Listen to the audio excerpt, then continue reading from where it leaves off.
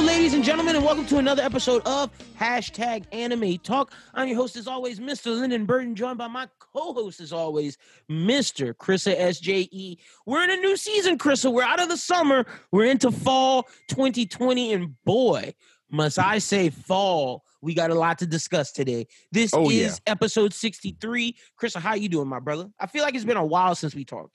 That's 'cause a lot of shit went down. You feel me? We just had a hurricane, and that shit took fucking miles off my life. You feel me? And honestly, that's why, just to let everybody know, not to cut you off, that's why the Kaiju number 8 video is still not out yet. It should be out. Like, I should record it after I do this. If not, y'all will get it. Y'all will get it later in the day, if not the next day. And then I promise when the next chapter drops in like 2 days, I'll have that one out ASAP. It was just, bro, we went through a hurricane. Yeah, it was whack. We had another one. It was they whack, say another one is building. Like, I can't do this. They say another one's building right now? Bro, chill out, man. Bro, I was just talking about if we get one more hurricane, I'm leaving the fuck out of Louisiana. I'm not staying in Louisiana again. Bro. This is too much for me. Honestly, this just little segment of our lives has convinced me to move out of here. It's not anything about like the politics or anything. I don't like whatever. It's more so about just how many hurricanes come and how unnecessary that shit is. Like, I get the West Coast has earthquakes and fires. I get fires that and shit, yeah. The fires is the crazy shit. I get that the East Coast has blizzards. I get that the Midwest has tornadoes, but until you go through a hurricane, my nigga, y'all don't like. The only thing I can say is comparable is the fires, because that shit looks nuts. Yeah, people be having to evacuate. Like people be getting their whole fucking house burnt down. That's wild. That shit is crazy. But we got the opposite. We got the flood. So yeah, literally. They got like people down the street from the crib right now. Like they fucking still flooded. Like yesterday I seen somebody like pulling up in their driveway and like get stuck in the middle of their driveway. Mm-hmm. Oh yeah, like bro, because we didn't stay here. This city got fucked up bad. You feel me? I know we about to get into the anime shit, but like my city right here, this shit got fucked up bad. Like the gas station, all the lights out, nigga. I pulled up to the light. You know how they got like the pole with the light on it? Yeah. No pole, no nothing. It's just no nothing. It's and my nigga, what used to be a light is nothing. Traffic evacuating from Louisiana, Chrissa, was the I imagine absolute worst. I'm never doing that shit, bro. Chris, I was on the. You know how it takes only 3 hours to get to Houston, maybe like 2.5 if you're driving like super fast.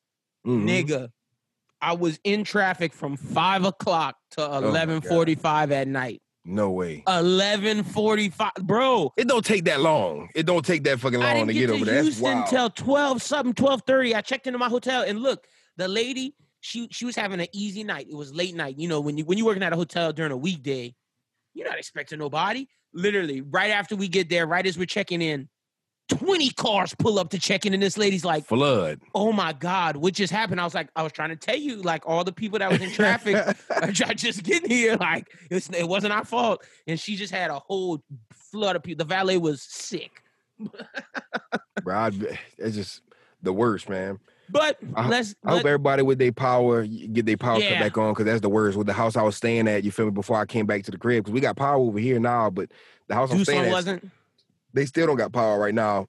They're saying that they probably not gonna have power for another week. So I pray for everybody. I got my hopes and shit with everybody who's just dealing with that right now, because even people down my street got it worse than me. So I saw the effects of it. I'm blessed enough to not have dealt with it super bad, but you feel me? My house, like, one of the members of our staff, Justin, his brother, you know how apartments have like balconies and shit and platforms? He lives on the second floor. The entire platform and the balcony was off. So like he can't stay there till that shit gets fixed, because it's just his door and then to the apartment. So it's like, ooh, that's not safe. So I seen some shit I did not never think I would see. Yeah, I know. Prayers up to everybody in Louisiana who's dealt with this. Prayers to Lake Charles, because like y'all got hit again, man. I feel for y'all. I feel for everybody in Louisiana that dealt with this. But this is not Louisiana Talk. Let's get into what the people are here for.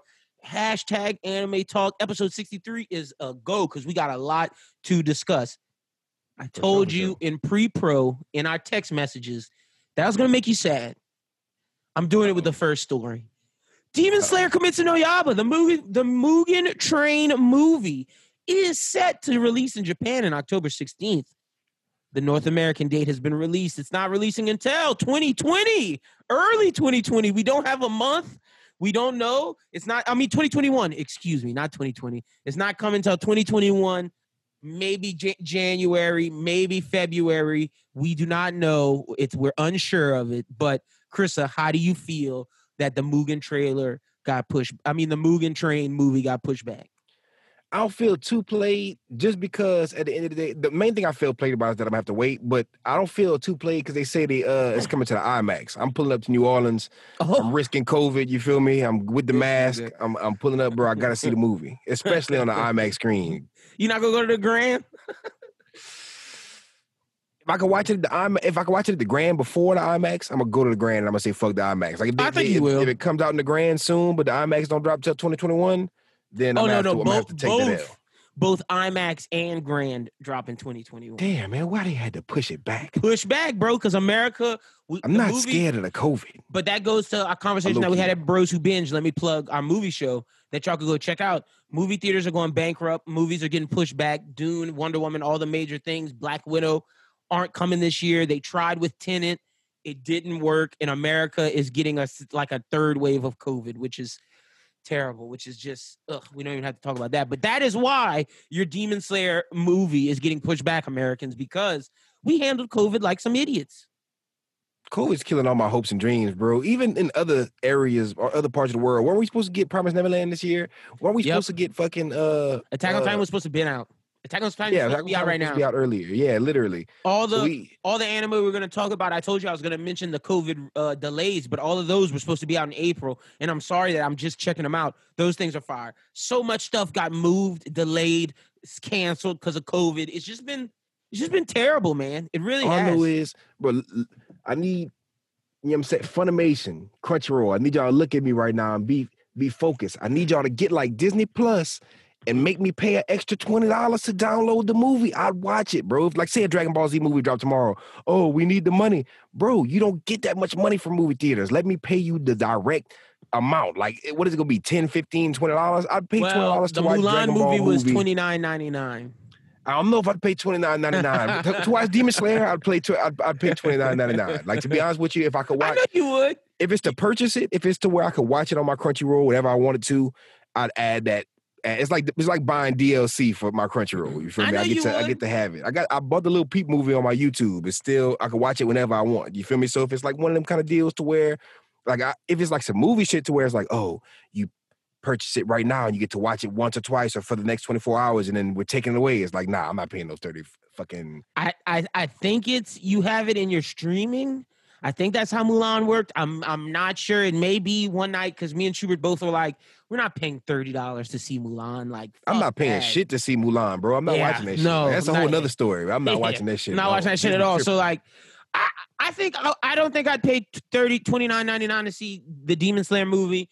I paid probably like $15.99 at most. But like, if My Heroes, like, we got a new movie, even though they've spurned me with Heroes Rising, I'd pay $29.99 to watch. I'd pay $29.99 for My Hero too. Yeah, I would. Like, bro, let me not say that too loud because they're gonna be like $29.99. They should have been did that. But speaking of My Hero, the new trailer has dropped, and the season 5 is coming spring 2021. We can expect that around March, April, May-ish, around that time. I'm so excited, Chris, because I honestly thought due to COVID we weren't going to get My Hero season 5 until like end of 2021, maybe 2022. But they said, nah, fuck that. We got the gas pack. We're coming back for season 5. What'd you think of how the trailer looked, and are you excited for My Hero to be back? Of course. I love, like, whenever I see these trailers for the My Hero, I just don't know what's going on because I'm not a manga reader. So I'll be seeing the trailers and it just looks so action packed. Like last season's trailer looked amazing. This season's trailer looks amazing. I just know that this is the teaser trailer, so they just tried to jumble a bunch of shit in there, and it looked really dope. But I just can't wait to see till they start getting to the nitty gritty and showing like the real, like the long trailers and shit like that. But it just had me hyped that they're working on this shit this fast. I mean, they have to. It's just My Hero. You feel me? But I'm glad we don't gotta wait long. I'm interested with how many arcs we're gonna get. Like, I'm very interested in that. I'm interested in to see if we're getting 1 to 2 arcs, because let me see something. Because I know we're getting the training arc between Class 1A and 1B. That was what the trailer initially showed. But My Hero always does multiple arcs.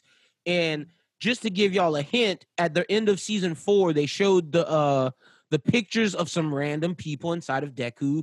Deku was there. It was some random place. All of that gets explained. Now, and that's all in that arc, and you find out who those people were, you find out what that is to Deku, how does that pertain to the story, all of that gets found out in season 5. My question is, I'm trying to see how many arcs we got. So this is the joint training arc. Okay, so yeah, we're getting that next. Okay, cool. Okay, bet.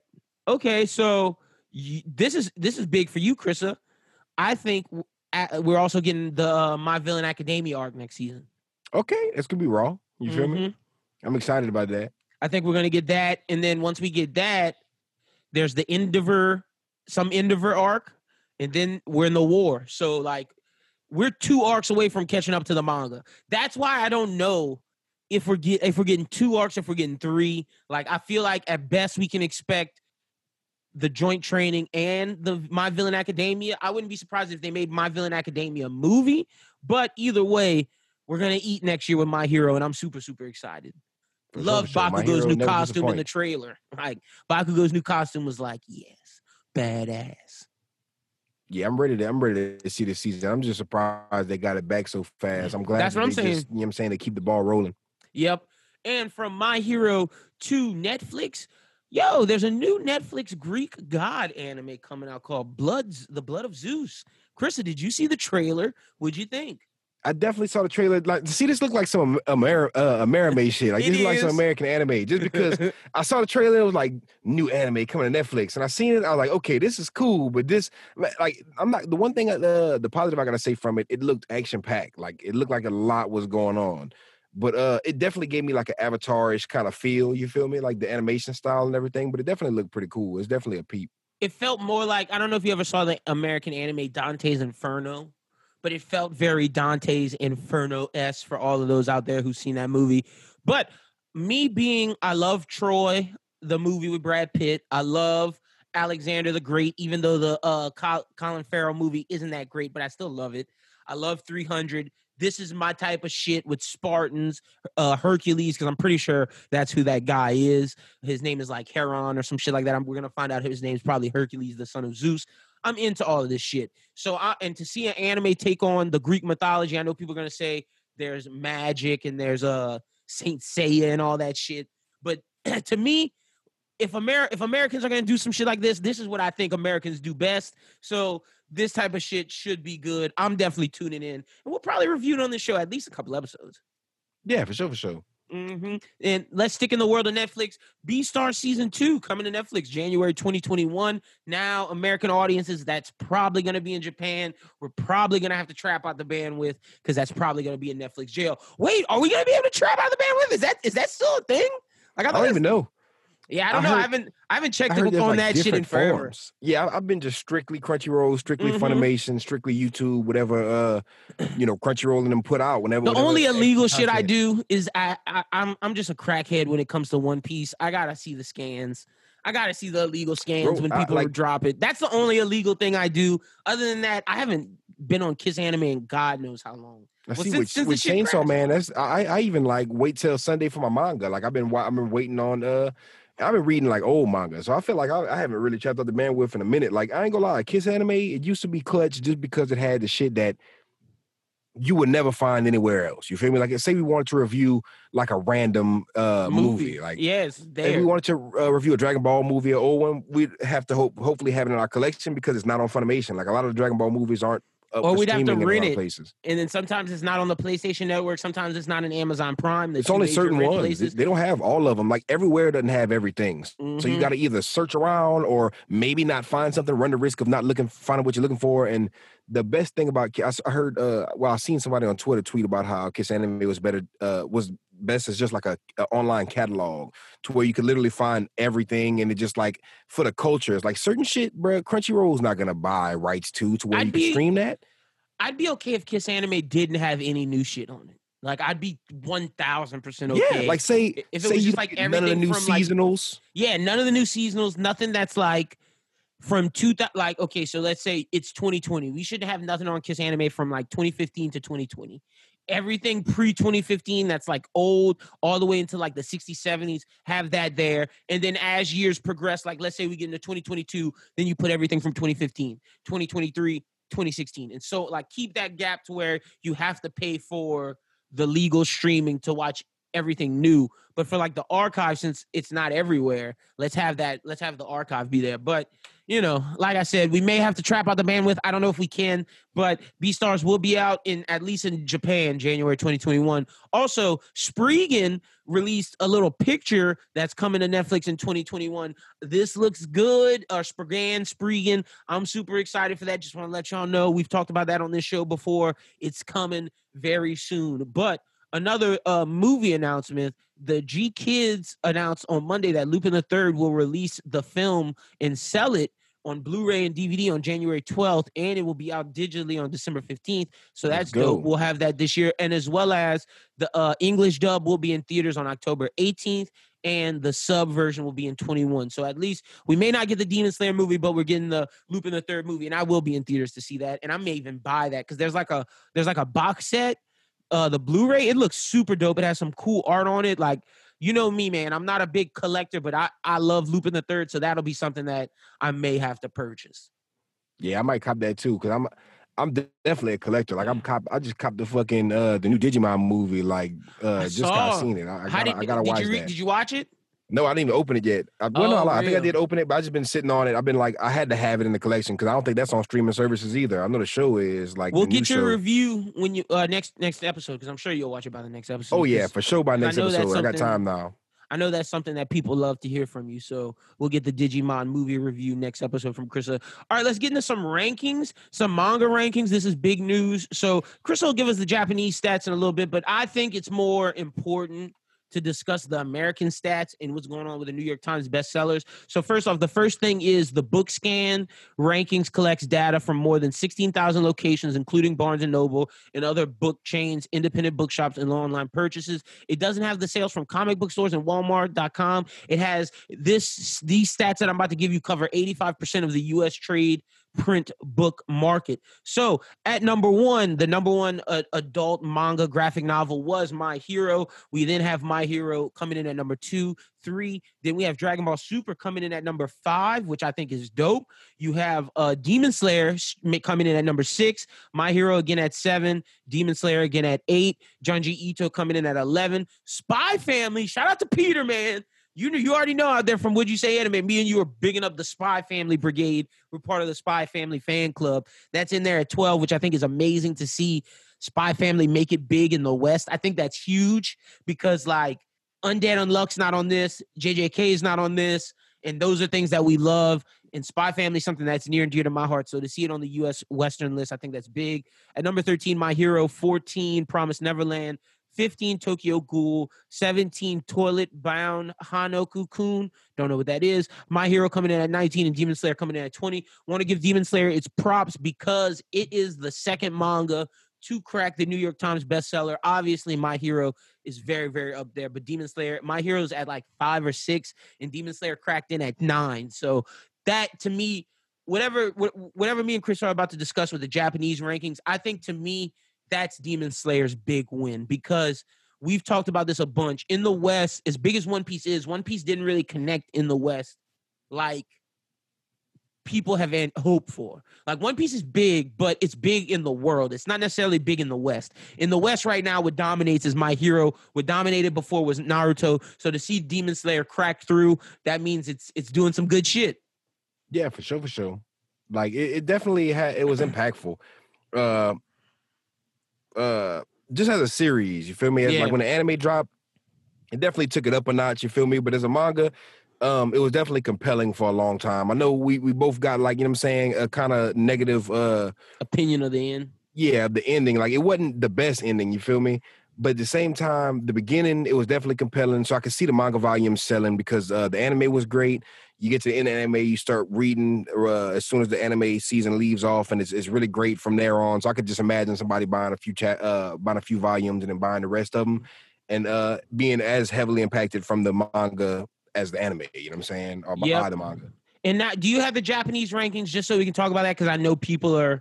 I just got the like top 10. You feel me? Give us the top 10 in Japan, and this is from. Let me just give some background real quick before you do it. It's from all the volumes sold from whichever entity that is ranked, like let's say Demon Slayer's number 1 for all the volumes that sold for there. Now, the caveat for that, and it's from like September to like now or some shit like that. Of September of 29 or like December of 2019 to like September of 2020, something like that. And but let me give you the caveat. Certain things have sold more volumes than others. For example, One Piece has only sold 2 volumes, like has only had 2 volumes throughout that span, whereas My Heroes had, I believe, 3 or 4. Demon Slayer's had like between 4 to 6, something like that. That's the caveat to that. Now, Chris, you can give us the top 10. All right, well, you hit the, you know what I'm saying? You hit the nail on the head with Demon Slayer being number 1 if we just jump into the top. But I'm gonna start from the back. I'm gonna do like a top 10, you feel me? Got you. But number 10, which I'm surprised is not higher, especially in Japan, you feel me? But Fire Force is number 10. I'm happy for that. I'm glad it's in the top 10 for sure. Yeah, and I think that being that it's not a typical shonen, being that it's not in Shonen Jump, in Shueisha, I think that's good for Fire Force. You know what I mean? Being that Soul Eater, however we may feel about that in just what it was, seeing that this is his second one to make a top 10, I think that's big for Fire Force. Yeah, definitely big. To be in top 10 so fast is definitely great for the mangaka. You feel me? Okubo, it's showing how goated that that mangaka still is. You feel me? And at the same time, you know, I'm glad to see Soul Eater get a solid successor, not just, you know, a trash spinoff or something like that. Same thing with Eden Zero. Eden Zero got a great, like Fairy Tail was great, and then Eden Zero is a great, not spinoff, but you know what I'm saying, a great successor. Own thing. And I like Eden Zero more than Fairy Tail. Me and you both do. Like, and that's something that I can say from Fire Force as well. I like Fire Force more than Soul Eater. So. And I know a lot of people love, you know, Hunter x Hunter more than Yu Hakusho. I'm not one of those people that, you know, they're both up there for me. They're both up there.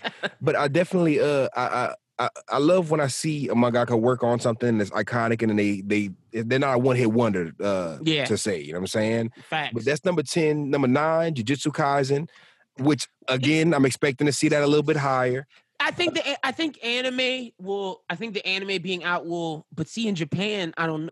I think in the anime being out in Japan will raise that because Jujutsu Kaisen should be higher than 9. That's all I'm gonna say about that. I think that's 9's a little over 9. But Spy also Family, it might not have 8. It might not have as many volumes out too, so you got to think about that. The number I want to say of it volumes. Has 6. It has 6. It just has like 6 total. So yeah, so it might have just been 2 that was released during that time span, or 3. So. And that affects it. Spy Family at 8? Let's go, man. Let's go. Spy Family at 8, you feel me? We got My Hero at 7, which again, I expected to see that higher, you feel me? Yeah. And this is gonna bust your head because My Hero Academia is number 7. So you're like, what's above My Hero Academia? I already know what it is. Go ahead. Promised Neverland. Oh, wait. Number 6. I thought, is One Piece not 5? Nah, One Piece is a little bit closer to the top. Wait, hold on. You sure? Yeah, One Piece is 3. All right. Wait, go ahead. One Piece is 3? Yeah, Haikyuu is 5. Oh, shit. So we got like Promised Neverland 6, Haikyuu 5. Number 4 is some random shit called the quintessential quintuplets. Cause like you know what I'm saying, it's not just not just a Shueisha. This is like Kodansha, whatever. But I don't know what the fuck. Oh wait, the quintessential quintuplets. That's the homies, if I'm not mistaken. You feel me? Like the black haired homies, if I'm not mistaken. Hold on, Chris, because I think, let me see. I got to see if I could hurry up and find this because I don't know. No, it doesn't look like it's the quintessential quintuplets. That's not what, I don't know. I thought that was something completely different. I don't know what the fuck this is then, the quintessential quintuplets. I thought that was like the black haired homies. Where is the, are you on the Shonen Jump thing on Twitter? No, it's not Shonen Jump. It's, because it's with everything. It's with Shueisha and, Yeah, but I thought the rankings, because I thought One Piece was 6, and I thought wait, Chris, yeah, I think you may be a little off, my brother. Wait, I don't know which one I'm looking at then. I think, oh man, god damn it, I'm gonna find this. Don't. Yeah, okay, this one it says November 2019 to September 2020. Okay, no, this goes from December 30th, 2019 to August 30th, 2020. There we go. I got you. So 10 was Jibaku Shonen Hanako Kan, which we just talked about. 9, you were right, was JJK. 8 was Spy Family. 7 was My Hero. You were right. Those were right. But see, One Piece is 6 because I knew One Piece was low. One Piece is 6. Promised Neverland is 5 with 100,000 more than them. Then Gotobu no Hayunome, that's 4. Then Haikyuu, then Kingdom, then Demon Slayer. Man, I know a few of them. I know Kingdom was up there too. You feel me? But yeah, Kingdom second, which is crazy. But see, I think One Piece being at 6 is skewed because when you only have 2 volumes released during that time span, you can't. And the fact that you did 4 million at that, like, I don't know. I feel like if they would have gotten at least another volume, that's another 2 million, which maybe gets them at 6, which maybe gets them to 6 total, which will get you to 2. I think they got a couple more since then though for like October, right? They got like a couple more new One Piece volumes. I think there's like a new. I think there's a new one like out right now. So, but yeah, that's the updated thing. But good for Demon Slayer, man. But like I said, I think it's more impactful, at least to American audiences, that Demon Slayer made the New York Times bestseller than that. But to sell 56 million copies in Japan from the span of December to August is nuts. It's definitely a household name now. Like, you know what I'm saying? Whenever people think about anime, they think of My Hero, they think of Dragon Ball. If you're an older fan, they think of like the big 3, but they definitely thinking of My Hero. They definitely thinking of Demon Slayer, especially considering new gen, Black Clover, you feel me? So I feel like it's good to see these series doing well. You know what I'm saying? I'm always glad when I see a Shonen Jump property or all these Shonen Jump properties still doing good because they've been the king forever and they still the king. You feel me? It's like they didn't lose no sauce. They got My Hero. They got Shonen Jump is amazing right now. Me and you have talked about that. Like, even the shit that's not animated yet. Shonen Jump is probably the best it's ever been in a long time. Like the fact that you have One Piece going phenomenal in a war arc. You have My Hero in a war arc, which is phenomenal. You got Undead Unluck doing some nutso shit right now, about to get into a war arc. You got JJK in a big battle arc right now. You know what's going on in Chainsaw Man. They got all that crazy shit with going on in Chainsaw Man. That's 5. Spy Family's great. Kaiju number 8's great. A lot of people like Mashle. Mashle's pretty fucking dope. Mashle's pretty popular. Black Clover's dope as fuck right now. There's some incredible shit going on in there. And then Dragon Ball Super. And then Boruto, as much as we may not be Boruto fans, but there's some crazy shit going on in that. That's 11 right there. And that's not even counting all the new shits that's coming. That's not counting some of like Promised Neverland and Demon Slayer, which just ended. That's just like 11 right there. So Shonen Jump is killing it, and props to Demon Slayer. Even though I have my beefs with it, still can't deny its legacy and what it's done, and that's huge for its sales in Japan, as well as being in the New York Times bestseller. Because that's my argument always for My Hero. Like the fact that My Hero's in the New York Times bestseller is big, and the fact that Demon Slayer made the cut over things like One Piece, Dragon Ball Super, those things, that's huge. So shout out to that. Something that we're going to talk about later, at least when we discuss the fall shows, the official website for the television anime of Moriarty the Patriot revealed on Friday that the anime will have a second half that will premiere April 2021. So the anime will have a total of 24 episodes, which is dope. The series is ongoing right now, but we'll talk more about that when we discuss what's going on with the fall season. So the final news topic we have today is this is just an upcoming manga that's coming out. Shonen Jump website launched a new manga for Kama no Hayashi Ran no Kingdan. Basically Ran Komohashi's Forbidden Deduction by Akira Amano on Sunday. The manga is a mystery series centering on the unique detective Ran Komohashi and the naive police inspector Totomaru Ishiki. This is Amano's first weekly series since Hitman Reborn in 2012. So we're getting a new Shonen Jump. We're talking about how great Shonen Jump is. The Hitman Reborn manga is coming back to see again to prove like, you know, I got more in the bag than just one.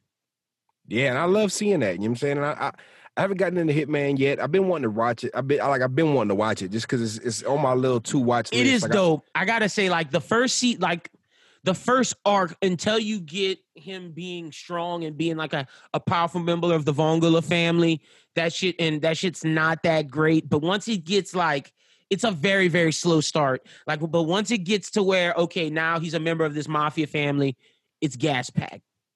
I gotta peep it out because it's on my to watch list. You feel me? I always watch something else first. You feel me? No, I feel you, and I'm a big detective fan of detectives in anime and manga. I think right now it's like a high point for that. So to see this happening, super, super dope. But let's get into our discussion this week, which is basically our discussion is going to run into the review. We're going to do Jujutsu Kaisen and Fire Force last, but me and Crystal want to talk about all the stuff that's going on right now in fall 2020. So me and Krista have both watched an array of shows. We'll talk about the ones that we've watched. Both of us have watched first together, and then after we do that, we'll go one back and forth, one and one, to talk about the shows that you guys are interested in that he might not have watched, or I might not have watched. So let's start off with one that we've both watched, Krista, and let's start off with Burn the Witch, which is supposed to be a movie. We got 3 episodes out right now. The 4th one's coming out on Crunchyroll, and then I'm sure the movie will be out later this year. But we were big fans of the manga, big fans. I'm going to start off with this. I'm a huge fan of the manga. I think the manga is incredible. I'm ready for season 2. I love what Tite Kubo did, the world he created. But if I have to say, I think some of the animation in Burn the Witch is a little cheap. And I think cheap is negative and a little too harsh, but that's the only way I know how to say it. For example, Bruno Bangknife. I think his look in the manga is so badass and it's so well detailed drawn, whereas in the anime, it's like very lightly sketched. Like, I just don't like how some of that looks compared to how detailed and how dope Tite Kubo made his manga look. I feel like they could have done a better job. So for me, I love the Burn the Witch story, but aesthetically, I might have to stick with the manga. How do you feel about what you saw from Burn the Witch? I got the opposite. Well, not even really the opposite, but I love them both. Like, I love the manga, but the anime, it really hit. It just brought the manga to life for me. That's probably the main reason why I fuck with it super hard, because I just like, I love it. To me, it built the world up a little bit. Like, reading it, you know, Kubo's the GOAT as far as just putting down, ink on a page. You feel me? But just seeing the colorful world get brought to life, it felt like I was watching like Bleach, but animated by a different studio in a different part of the world, and it really reminded me of Harry Potter a little bit. You know what I'm saying? It reminded me of like a Bleach Worlds version of that. You feel me? So they're in London, reverse London. You feel me?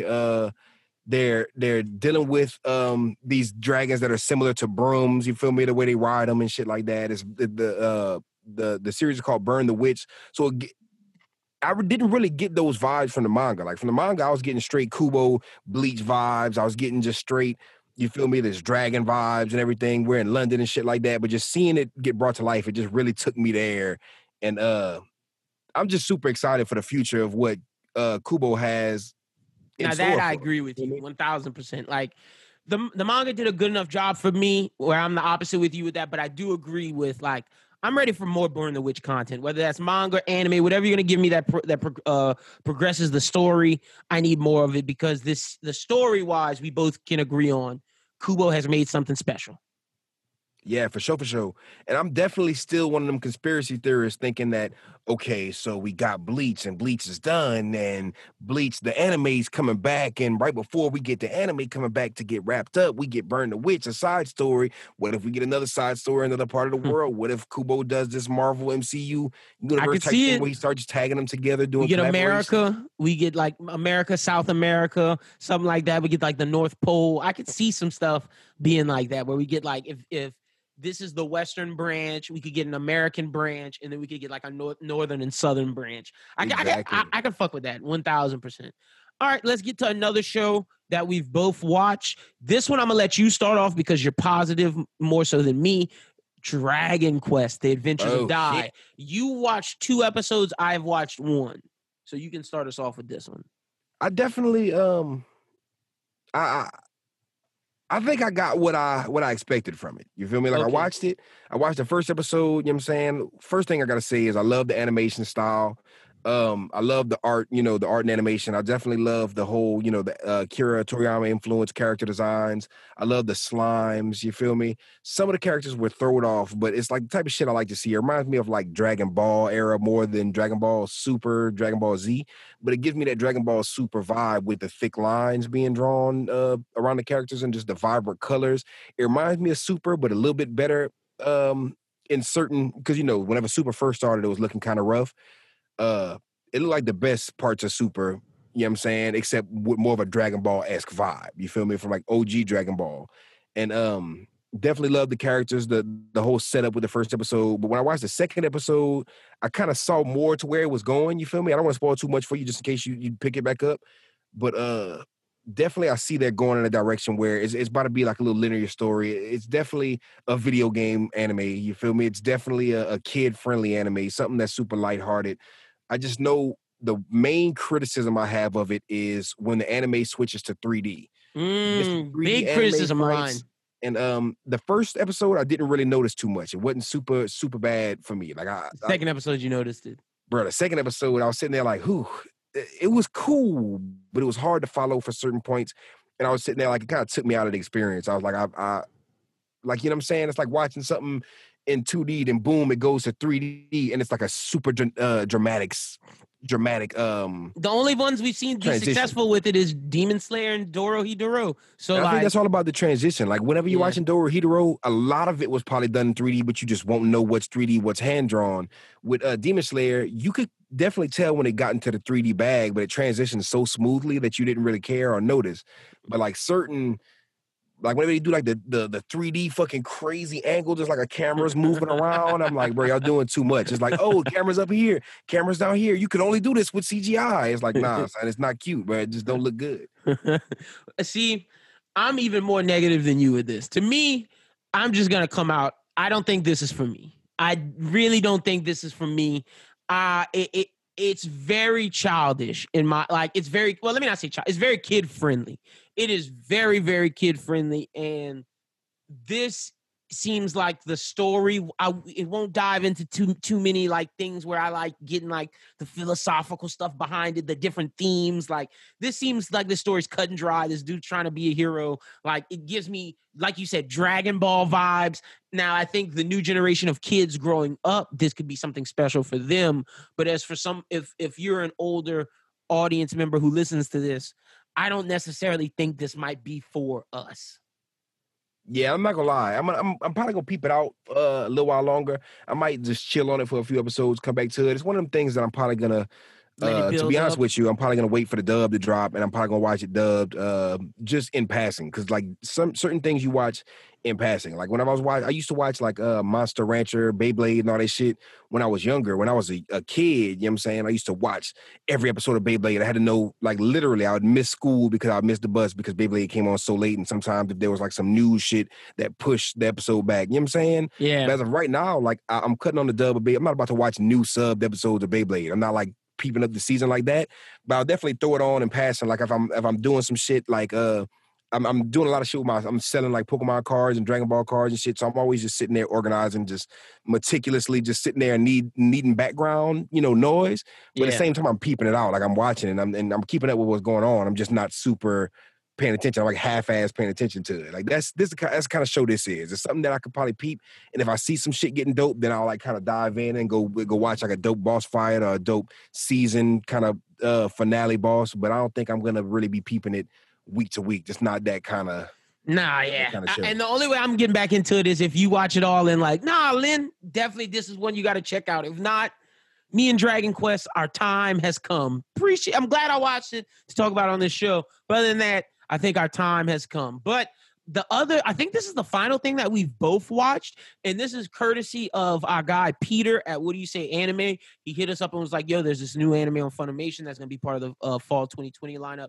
I think that you and Chris would like it. And I was like, if you think it's both me and Chris's bag, I'm very interested to see, because usually when Peter gives suggestions, it's only to you, man. Because like Peter's a big slice of life guy. Y'all have y'all's big like ecchi love, and that's not me. So for Peter to say it's in your bag too, Lyndon, I'm like, okay, it's either going to be shonen or it's going to be something like a Dorohedoro, something like a Cowboy Bebop, something like a Black Lagoon, something that me and Chris are both love. And this is Akudama Drive. And basically what this is about, many years ago, a great civil war ravaged Japan, leaving the country fragmented between two regions, Kansai and Kanto. In Kansai, a group of 6 Akudama carry out missions given to them by a mysterious black cat while evading the police. But a dangerous journey is about to unfold when a civilian girl becomes twisted into the Akudama's way of life and witness their criminal drives. Basically, what these Akadamas are different individuals, criminals who have a lot of years on their lives. One is the courier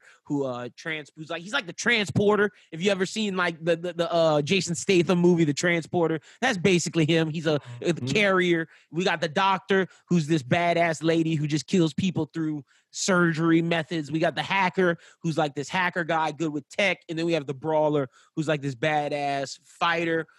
In the episode, we also see the is it the Chopper? Is that his name? Or the Slicer? Whatever that nigga name is that just cut off people's heads. He's another member of the Cutthroat. That's what it is. Cutthroat. We see him, and then we see Hoodlum, who's like this low ranking crook, and then the Swindler, who is the girl, this is innocent civilian. But Christian, man, the things that I loved about this, the jazz music.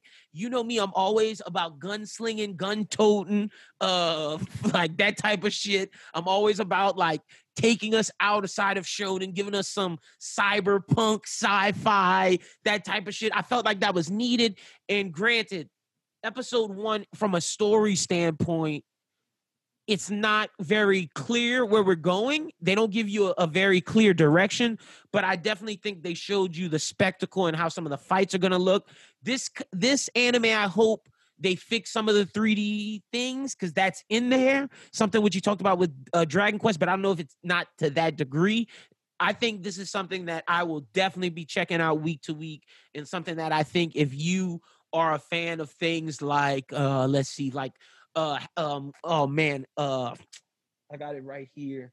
No Guns, No Life. If you're a fan of freaking Psycho-Pass, if you're a fan of that type of stuff like cyberpunk, detective, criminal hitman, bounty hunter, that lane, I think this show will surprise you, and I think this might be a surprise of the fall 2020 slate.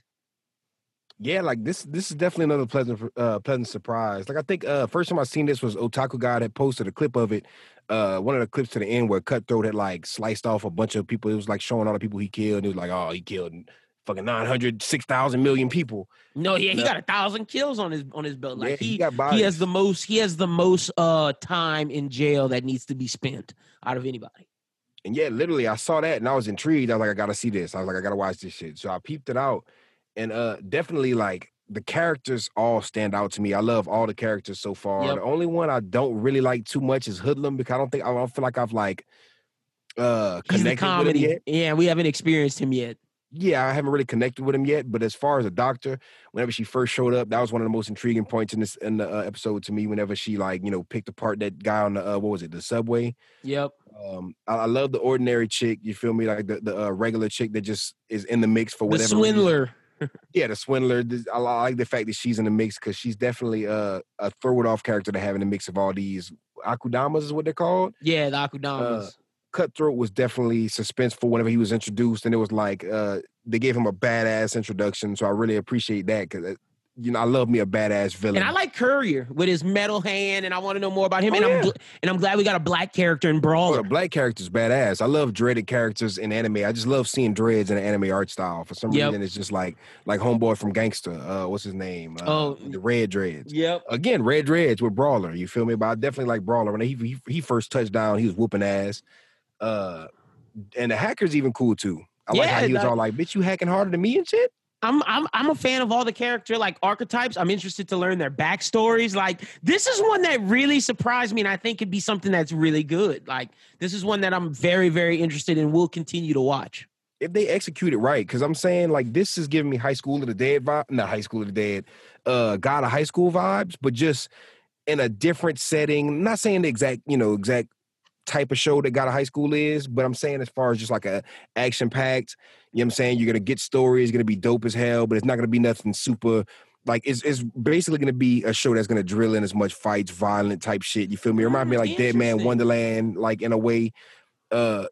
It just reminds me of something that's going to be super action-packed, super violent. I hope it doesn't do that. I hope it goes more in line of like the Black Lagoons, the Gangster, where we get a story about these like, why are these people so important? These couriers, the Brawler. Like, I want to know about how this world got to like this. You know what I'm saying? I feel like this might be a 1 to 2 season. Like, I feel like this one ain't going to be super long. You feel me? I feel like this one going to be straight to the point. But I feel like the thing is, not to slander anything. I really did enjoy this first episode, but when I compare it to God of High School, it's because like I feel like God of High School could have executed the source material better, and I feel like with this kind of show, we're gonna get what God of High School should be.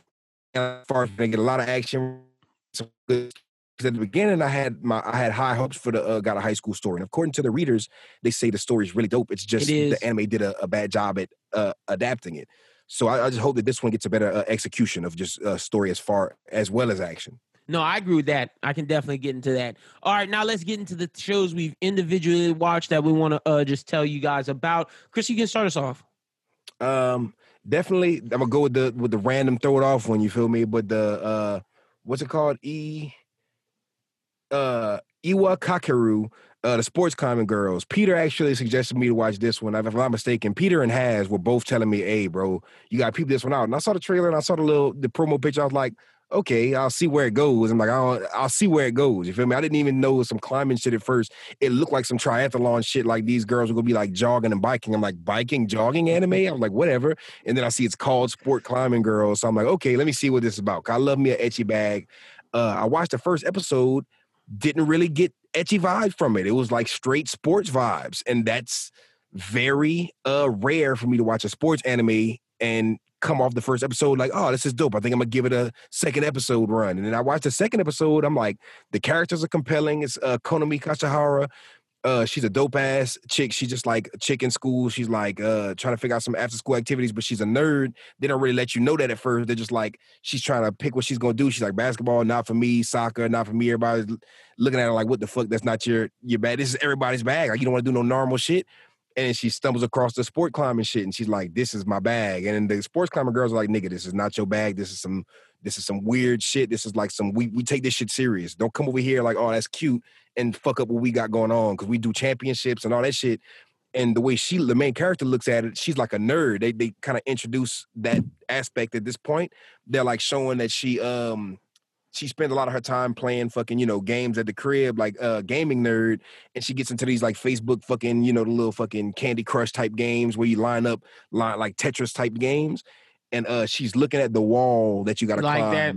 Yeah, that's interesting. It's really dope. Like to me, it executed the concept of making being a sport anime into it. And I guess it does have ecchi aspects for people who are watching it for certain things, you feel me? Because if you go watch like a girl volleyball, beach volleyball anime, you know what you're getting yourself into. You're gonna see certain stuff, you know what I'm saying? But as far as the perversion of it, like I feel like it's actually a pure series. It's just a pure sports series.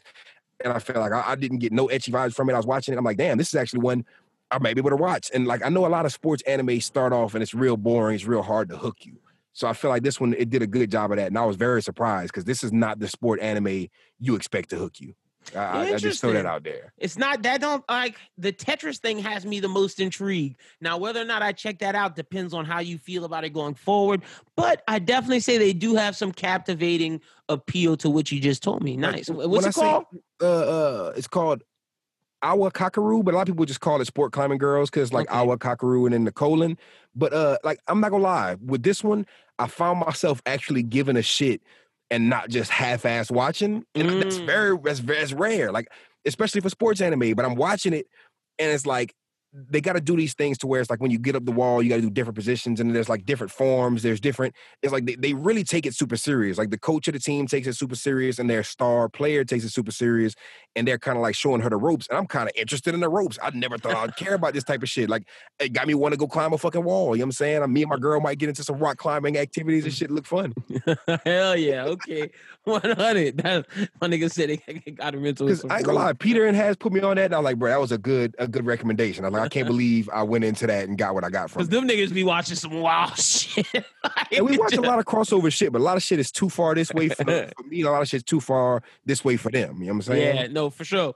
And this one, the one I'm gonna give y'all is on the Funimation app. You can watch it right now. And honestly, I think this might be, besides JJK, this might be the show that I'm looking forward to the most, more even so than Akudama, which I'm very much looking forward to. I think this might be my second favorite right now, fall 2020. It is Moriarty the Patriot. We talked about that show earlier in the show. I thought you might say Noblesse. Noblesse is actually, Noblesse is pretty high. We're gonna get into that one in a little bit, but Moriarty the Patriot had me so intrigued. It had me enthralled. I was loving every moment of it. Now, granted, I did watch the Sherlock Holmes more comedy-esque Kabukicho on Funimation, but this one is more serious. This is a psychological thriller, and this one I feel is, if you enjoy the story of Sherlock Holmes, but more so if you enjoy detective anime, because it has their own tropes and it has its own style of things. I think this is one of the best ones we've seen in a while. And it's only off of one episode. Like, just the way they executed that first episode, I thought was very, very good and very, very pulling you in, and something that you should check out. Basically, it's in the late 19th century. The British Empire nobility reigns while its working class suffers at their hands. Sympathetic to their plight, William James Moriarty wants to topple it all. Frustrated by systematic inequality, Moriarty strategizes to fix the entire nation. Not even consulting Detective Sherlock Holmes can stand in his way. It's time for crime to revolutionize the world. So normally we follow Sherlock Holmes, but this is a guy who wants to topple the system through crime. He's basically the crime coordinator. He's this high class member who can make crimes happen, but for good reasons, I guess you can say. It's very morally ambiguous, and it's something that I think ask a good question, and it's something that gives us a different perspective, because Sherlock Holmes is in this show, but he's from a villain perspective, and we follow the villain as our MC. I think it's something that's super, super interesting. Moriarty the Patriot, every Sunday I will be watching. And this is definitely your bag. Like, this is your bag 1,000%. Yeah. But just your description, like, has me a lot more intrigued by it, because, like, at first I'm thinking it's just like okay, we get a Sherlock Holmes alternate, like we get like a villain, like an opposite, and we get like a villain story. But now that you're saying it's kind of like he's a hero through being a villain, and it just gives me like light Yagami vibes, except he's not just scummy. You feel me? It's like I love shows where you follow the antagonist as far as the villain, but you see them as the hero, and you like kind of see the hero as the villain, but not really as the villain, just the antagonist. And that description is intriguing enough for me to at least give it a first episode run, just see how I feel about it. You should definitely give it a first episode, and like you said, very heavy like Yagami vibes. I'd say even more so if you love Code Geass Lelouch, very much Lelouch vibes, like 1,000%. Moriarty falls in this category of Lelouchian Light. How they're these villains, but they're also the hero of their story. So, and like the fact that he's trying to stop systematic inequality, that's big for me. I love that, all that shit. But like you said, like the last one was very Krissa bag. This one's very Linden bag for sure. Another thing I like about anime like this too, is that I love when I'm a weeb, so I love all of Japan, Sakura falling, fucking samurai-esque, fucking we're in Tokyo. But I do love whenever anime leaves, it's goes to a different country. Yeah, I love when I see like these, London, France, American type of it's like perspectives. You feel me? Like you get a different perspective from Japanese. And not every detective anime is great. Like, and that's what makes the reason why the Sherlock Holmes Kabukicho was so great was the fact that it was more so in present day, and it was comedy, it was weird, it was very intriguing. That's what made that great. The reason why, and I'm gonna talk about Millionaire Detective in a little bit, which made that great, was completely different than this. And I think all three of those can exist as great detective anime that people should watch, because it goes from a different perspective. Like, we're seeing him solve crimes through crime, which is nuts. Like, in the way he's orchestrating things to let certain people get revenge. No, it's super nuts. Like, and I definitely think if you have a Funimation app, you should at least give Moriarty the Patriot at least a one episode go through. And if that first episode doesn't hook you, then it might not be for you. But I think it will. And bro, Speaking of detective anime, real quick, you wanna know how long 2020 has been? We got ID Invaded this year. Yo, we got ID Invaded 2020. Granted, it was January, but still. And look, I think honestly, I like Millionaire Detective and Moriarty the Patriot more than ID Invaded. Like, that's one that I can say ID Invaded is my bag, but it's not good enough for everybody to enjoy. Like, you have to be enthralled in detective shit. But this is something that I think is universal in a sense. Whereas ID Invaded was what Funimation tried to push. I don't think that one was as successful as what I feel Millionaire Detective and Moriarty, more so Moriarty the Patriot, will be.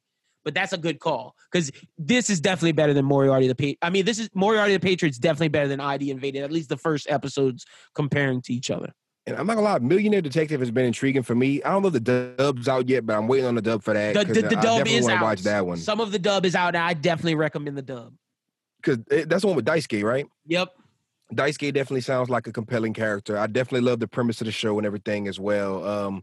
Just sounds dope. That's definitely gonna get a peep from me too soon. Cause I've been watching and reading a lot of shit lately, so this is definitely about to get one that's thrown in a rotation. Well, shit, I might as well just go through that one real quick, just because it came out during the COVID delay.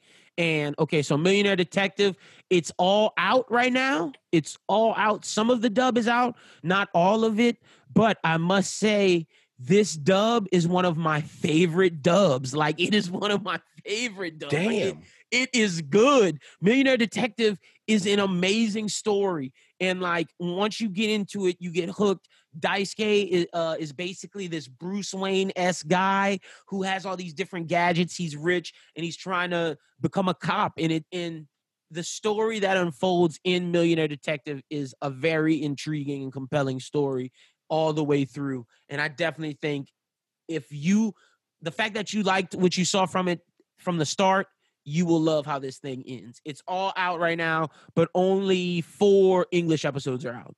And the English is if I'm going to rewatch it all when the dub comes out. That's how good the dub is. Damn. And I ain't gonna lie, bro. And you know me, I don't champion dubs all the time. If the sub and the like actual content, like aside from the dubs, if you could watch that first season front to back sub and dub, that's how you know it's something that's impactful. Because I'm not gonna lie, I watch Demon Slayer dub and sub. I watch Hunter dub and sub, Fire Force dub and sub. Like when I say dub and sub, I mean like with Fire Force I was kind of back and forth in it, but sometimes I watch the same episode both. But like with Hunter, I'll finish watching it in sub, and then it started premiering in dub, and I was like, great, y'all want to announce this shit right after I finish catching up. And I watched that bitch week to week in dub. Like, you know what I'm saying? Same thing with Dragon Ball Super. Same thing with, what was the other one I said? Demon Slayer. Yeah. And Promised Neverland. For sure, Promised Neverland, I watched again in dub. So I love those. That's a testament in itself to say that you already watched it sub. Because there's a lot of shows I watch in sub, and it's like, I got it. If I watch it again, I might watch it again in sub. And that's how good Millionaire Detective is, that I watched all the sub and then went through and watched the dub. Like, I'm waiting for new episodes. So that's when I got. Krista, give us another one that you have. I want to hear about Yashime. I know you got it. Oh, yeah. I've been watching this other one too, but this one is definitely, it came out in February 2020. It's like it's called Science Fell in Love, so I try to prove it. I'm just throwing that in there real quick for the romance fans. It is a rom-com, like some romantic comedy shit. That's college, like it's like, it reminds me of Big Bang Theory because except it's 2 nerds, right? It's like a nerd ass dude, a nerd ass chick. They work together, or they study together at a university, and it's like the chick figures out she fell in love with a dude, and they're both nerds. And you know how Sheldon and his old lady are on the Big Bang Theory? Yeah. It reminds me of that, because she's like, hey, I think I'm in love with you. And he's like, what? You tripping? And she's like, nah, bitch, I'm a scientist, nigga. We about to get to the bottom of this. I've literally got it down to science. I think why. And he's like, that's a dope premise. He's like, I don't know what the fuck I feel. He's like, we gotta get to the bottom of it. And it's just like some stupid experimental funny shit. But I definitely I liked it. I was sitting there like, this came out in 2022. 2020's been hitting us with a bunch of just random pack, but everything's been good. Just I had to throw it out there for the romance fans. You feel me? If y'all like that shit, comedy, slice of life type deal, it was definitely got some chuckles out of me. But the last one I want to talk about on my end, you feel me? Gotcha. Definitely Yashahime. Yeah. This shit. Episode. Oh, you're not talking about the MC one? Oh, I forgot about that one too. Wait, well, after you do Yashime, I'll do No Bleeds, and then you can finish off with the MC one before we review. But real quick, before you get to Yashime, let me just say this. Something that I just saw. It's new to Funimation. I'm going to read you the description. I think we're both going to watch this. It's called Ikubukaru Westgate Park. Crime-ridden Ikuboru is a haven for violent gangs, the Yakuza, and home to Makoto Majima. To protect his friends, this charismatic troubleshooter mediates disputes among the warring factions, even fixing problems the police can't. But when the rising tide of violence in Makito, losing a loved one, can he ride out the storm, or will he drown in all the bloods that flood the street? I'm watching this as soon as we finish. What's it called again? It's called IWGP. Ikebukuro Westgate Park. But just type in IWGP on Funimation and look at that. Look at the thing. It's just like a bunch of delinquents. This is right up your alley. Looks good. Yeah. This is my bag. Like, bro, this is about to get peeped ASAP, bro. So, this shit look like my bag. Next week next anime talk, we will talk about IWGP. But when I was scrolling through to get to just on the Funimation thing and just premiere, and I was like, wait, what is this? And I had to click on it real quick. Good thing I did. This shit looks great. This is like gangster, but just more delinquent style stuff. I like that type of shit, man. That shit, this definitely about to get peeped for me, and that's big facts. So I just wanted to throw that one out there because that's big on the Funimation app right now. But we will review that next pod. But Chris, give us to Yashahime, not to cut you off. Okay, for sure. With Yashahime, episode 1, right? You get all these fucking callbacks to you. I'm about to say Yu Hakusho, to fucking Inuyasha, and they hit every single fan service spot they could hit. I watched episode 1 with Fade, and he was like, nigga, they wanted to let you know they didn't forget nothing. You feel me? They wanted to let you know everybody gonna be in this bitch. But definitely all the older characters were in there, like Inuyasha, Kagome, I forget the old lady's name. It was on the tip of my tongue. I was saying it earlier, but Kaede, they show you Moroku, Sango, basically the whole Inuyasha cast is brought back. Like whenever the first episode of Yashahime starts, it starts off with I guess what is the main character, Toa, and she's in the middle of this crazy adventure. Some shit's going down. She's having a meeting with these people that are like, yeah, we got these jewels, yada yada, whatever the case may be. And it just looked like they're throwing you right into it, right? So I'm sitting there like, who the fuck is, like, what is going on? This is how we're gonna start? They're just giving you, okay, this is Sesshomaru's daughter. We're not even gonna tell you it's Sesshomaru's daughter. She's just in the middle of some kind of mission, and then out of nowhere, fucking Inuyasha's daughter comes out. I'm like, okay, so this is like the fucking Inuyasha Pop-Up Girls right now. But it just seems like they dived into it, and then right after what they were like earlier on that day type shit, and it brings you back to like early on in that time period. It runs you back what happened at the end of Inuyasha that's set into the events that are going on. And then episode 1 was basically just that. It kind of had like a flashback to back in the day, right at the end of Inuyasha before we start opening this chapter. And it seems like it doesn't connect for me 100% yet, just because, we don't see Sesshomaru too much. We just see mainly like Inuyasha and the gang do their own little mission, and then boom, you see Sesshomaru's daughter. She's like at the forefront. So I'm waiting for that to still connect. But when you get to episode 2, that was more of the true episode 1 to me, because episode 1 was really just like fan service for Inuyasha fans. Yeah. It was like, hey, you're watching the Inuyasha sequel. I just want to let you know it connects. We're gonna let. It was like to say if they would start with episode 2, it'd have been like people would have liked it, but I feel like even if you're not an Inuyasha fan, if you start from episode 2, the characters are compelling enough to where you'll get interested in the story, because it's its own standalone story. It was almost like an episode 0 in episode 1, where episode 0 is like the background, like exactly the stuff for people before. For Inuyasha fans to be like, stick around. We're gonna make sure y'all are treated, but just we got to get the ball rolling and kind of show you these characters at first. But we want you to know we didn't forget about your favorite characters, but because episode 2, you really just see new characters, so it's sitting there like you're gonna see the old characters eventually, but I'm just more fixated and excited about these new characters because they're all compelling. Like the main character Toa, it starts off, and I don't want to spoil too much, but basically it's like these two sisters, you feel me, Toa and Setsuna, and they're in the old demon world, lollygagging as little kids, having fun swinging through trees and shit. It's cute, whatever. They get separated, like how Kagome went back to the OG, feudal Japan or whatever, and met Inuyasha. They one of the girls goes to the future, and that's the white and red hair one, and the other one stays in the past. You feel me? What's her name? What's the white and red? Is that Toei? That's Toa, yeah. And there's Setsuna too, and that's the black hair one. I thought that was gonna be a different somebody else's child, but apparently they're both sisters. Yeah. But they get separated. One of them stays in the past, and the white and red hair one comes to the future. She instantly meets her foster parent. He takes her under his wing and like brings her in his house. It's like him and his already daughter, and now he's her, I guess stepdaughter or whatever, maybe adopted daughter. And it shows her. It immediately jumps into her growing up and being a teenager in that world. And she got her hair cut short like a dude. She's wearing pants. She's not wearing like your typical Japanese school girl outfit. She's wearing like, dude outfit. She look like some fucking silver Urameshi outfit on, you know what I'm saying?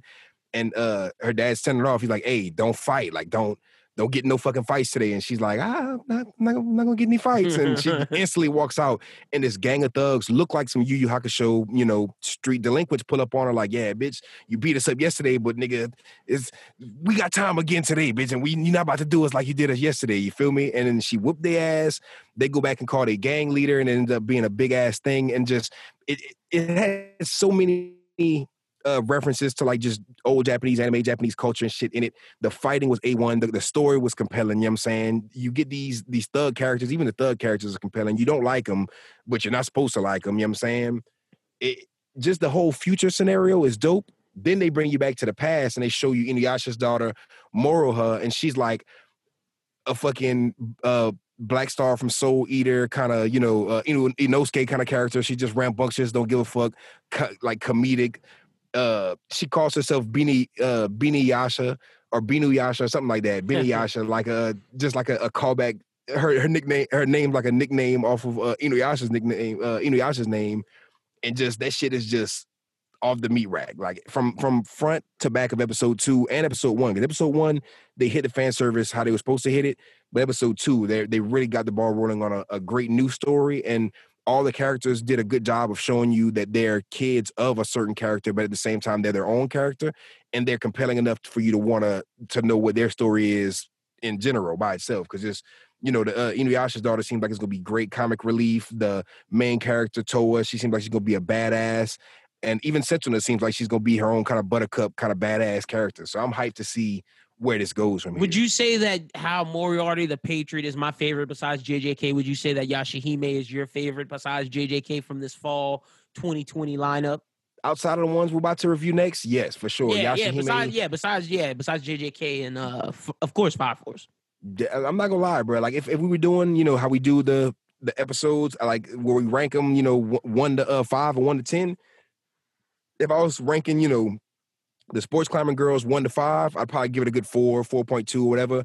Inuyasha, like both of the episodes get good 5s. I mean, Yashahime. That's why Moriarty the Patriot gets a 5 from me. What you giving Akudama? I'm thinking I'm giving that one a 4. I give that one a solid 4. Like not 4 point nothing, just solid 4. I might give it a 4 point something soon because like the first episode was hella good, and if it gets better, I can only imagine because like I love the action, I love the characters already. Like episode 1 of that one did a great job of showing you what's coming. Yeah, like in the personality of the characters too. They really everybody's like to say that they introduced like 7 characters, all of them shine. You feel me? 100%. And then Noblesse, the final one that I have, I'd give that one a 4.2, 4.3. I thought for Crunchyroll Originals, this is one of the best first episodes they've done. More so than, granted, Tower of God, I love and think it's one of the best episodes, one of the best animes of 2020, but we can both agree we both had to watch the first episode twice because it was just like, this isn't that great.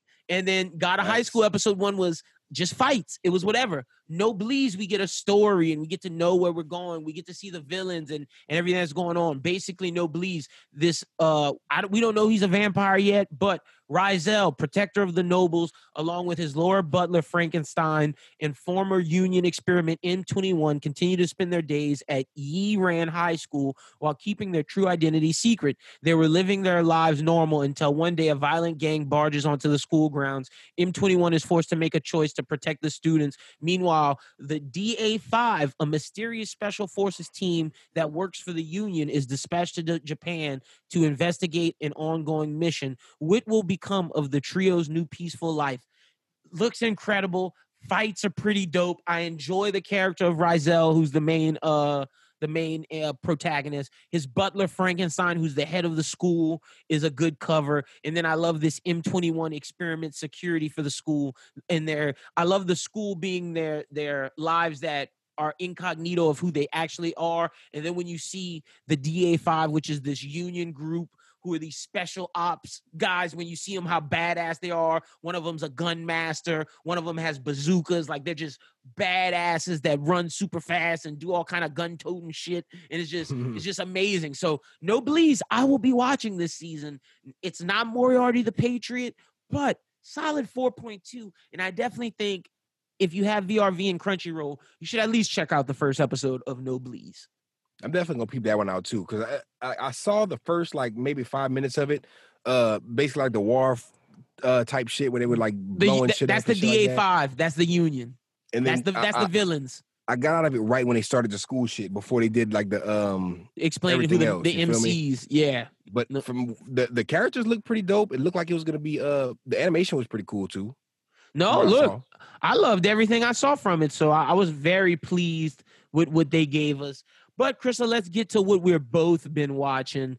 JJK, it's time for the review. Let me see if I can get the description of the because they don't have them on they don't have them on VRV. So let me see if I can get the description. If not, I'll just describe it because I know pretty much what happens. Okay, so yeah, I watched episode 1 like I want to say 5 times. Like I watched it first. I kind of watched through it without really knowing what's going on with no sub. But with the sub, it felt like watching a whole new episode. Even though I read the manga first couple of chapters when I watched episode 1, but I ain't gonna lie, bro. See, I watched even episode 2. I watched 2 or 3 times. I'm definitely gonna watch this one week to week. I mean, even though I've read the manga, this is something I'm looking forward to watching because this is one that the manga I read for the story, but now watching the anime, it's bringing it to life. Kind of like what you said for Burn the Witch, where I'm enjoying seeing these characters be brought to life and everything they've done. But episode 1, Yuji Itadori, a normal high school student with incredible athleticism, would rather hang out with his senpai in the occult club than run on the track. However, after losing his grandfather, Yuji's club comes face to face with the grim reality of curses. In order to save his friends, Yuji teams up with jiu-jitsu student Megumi Fushiguro to exorcise the curses and recover the cursed object of Sukuna.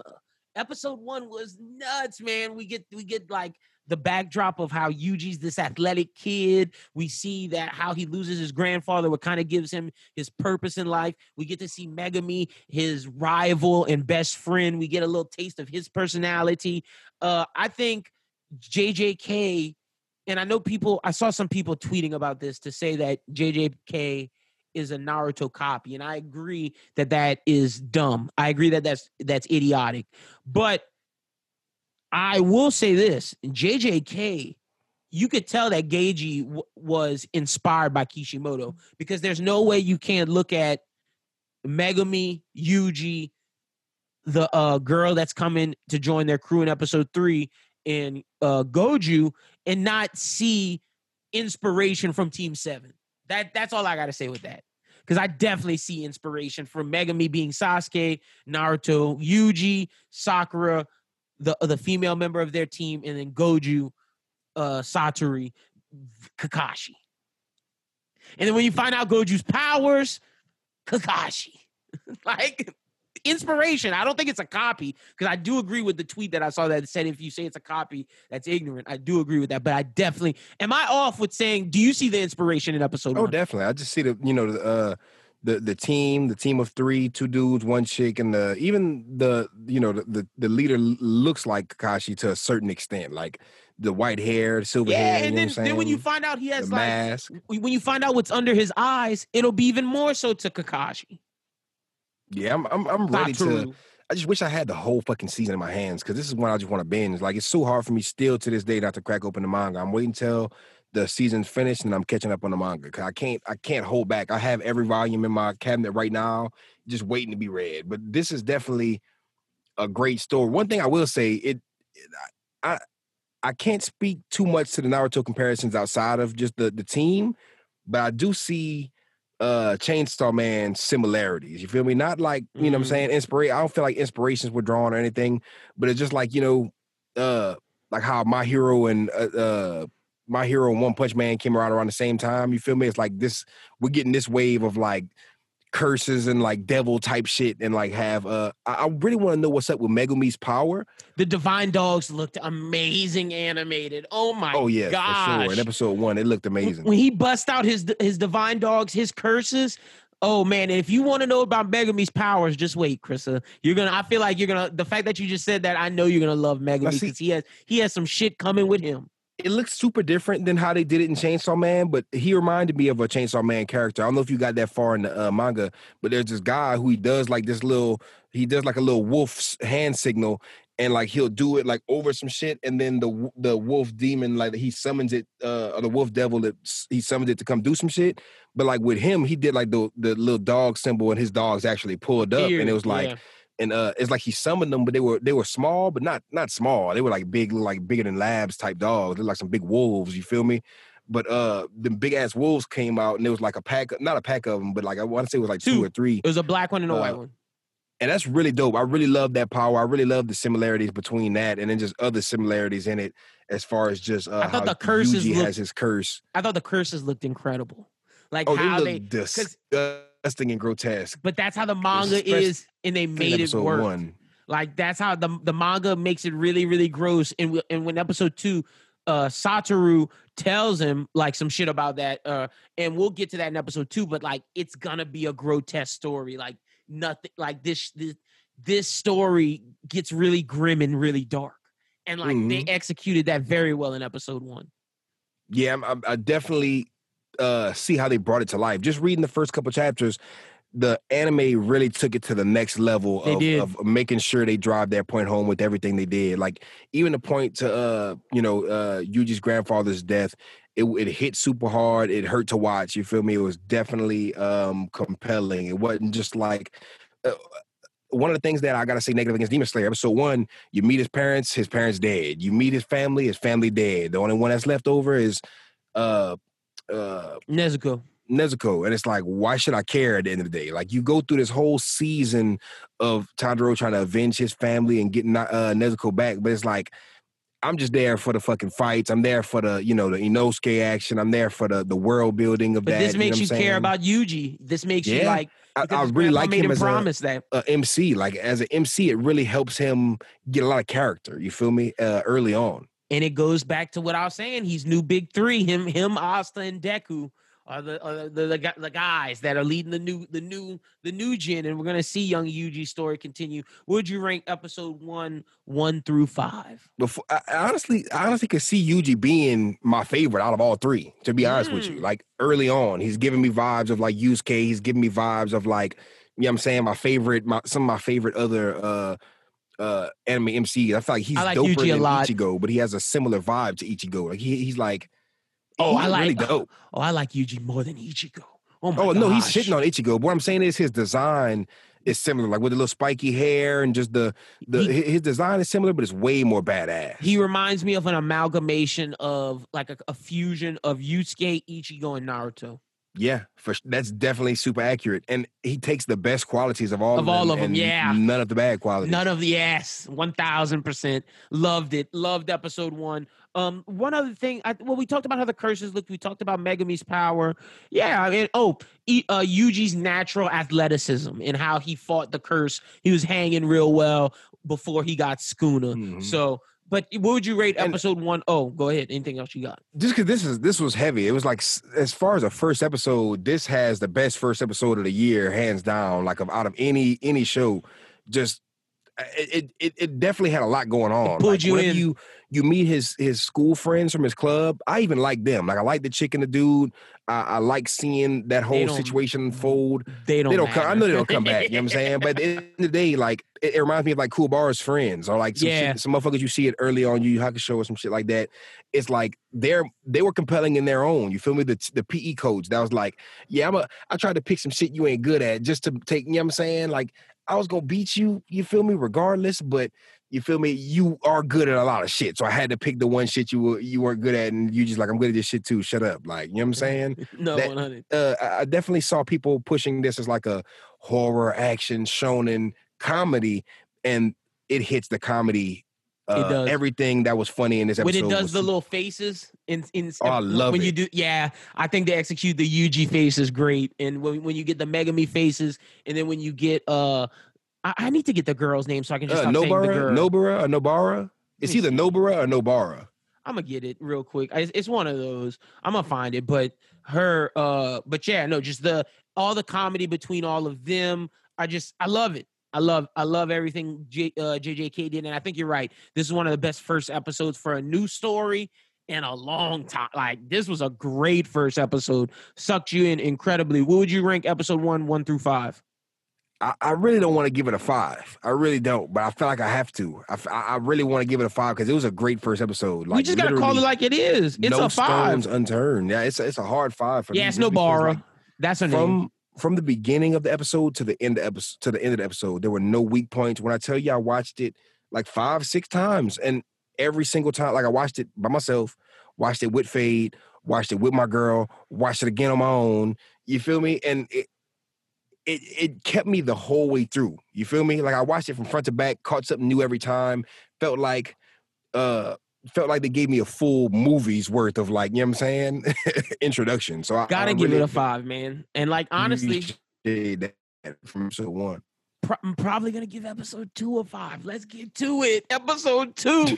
Following the delay of the secret execution, Yuji is brought to the Tokyo Metropolitan Cursed Technical School, the jiu-jitsu school. He's interviewed by the principal who tests his conviction to see if he's worthy of becoming a jiu-jitsu sorcerer. So basically in episode 2, we meet Satoru Gojo, my guy, my favorite character, and he basically tells him, like, yo, you can maybe be the host for Sukuna, or we're gonna kill your ass. Either way, you're gonna die. So you can either choose to work with us and then die and prolong your life, or I can kill you right now and me and Megumi go about our way, and these curses are all done right now. But Yuji chooses to go with him, and Satoru Gojo wants him to choose that anyway, because Gojo wants to use Yuji, because Yuji being the host of Sukuna is something that we haven't seen in 1,000 years. We get Sukuna's backstory about how he was this human, then turned to this 4-armed curse, who's like one of the strongest curses ever. But Satoru Gojo tells him, like, yo, I could beat him. It would just be a little difficult, but I'd beat him. And that gets you, that should make your head start turning, like, how strong is this Satoru Gojo guy? Like, how strong is Gojo, man? Like, what can he do? And then seeing Yuji go in and out of his state, it gives me very, I don't want to say Naruto Kurama vibes, but it gives you that Naruto Kurama, Asta and his devil. It gives you that vibe of being like possessed by the demon inside of you. But where Kurama and I believe the devil with Asta will go, where they can maybe change them to make them good, I don't see Sukuna being good. I don't see that at all. No, not at all. I definitely love the fact that Yuji has his power inside of him, and I want to see how he wields it, and I want to see what comes of that. And I'm definitely loving the possession thing, to where he has a whole nother fucking personality inside of him. It's definitely done differently than how I've seen it get done before, to where it's definitely original, it's fresh, and it's definitely interesting. You feel me? I just love the character design of Sukuna. Whenever he starts taking over Yuji's body. Yeah, you get the faces and the eyes and everything, and just the way he gets all crazy looking. Even just after the fact that Yuji has Sukuna in his body, you see the closed eyes. Lines. Yeah, I thought that was really dope. That's something I didn't notice in the anime. I mean, in the manga, but the anime makes it very apparent that, like, Yuji's changed from being inside of this. And bro, just Gojo's like a fight with Sukuna was just bad ass. Like, Gojo's doing that bow, and just, man, Satoru Gojo is my favorite, man. That dude, badass character. Now, I forgot to say this in episode 1 too, but like definitely one of the main things that's sticking out, and this is why I give it such a Demon Slayer comparison. You feel me? Even though I feel like it might blow Demon Slayer out of the water and just skyrocket past it as far as just anime goes.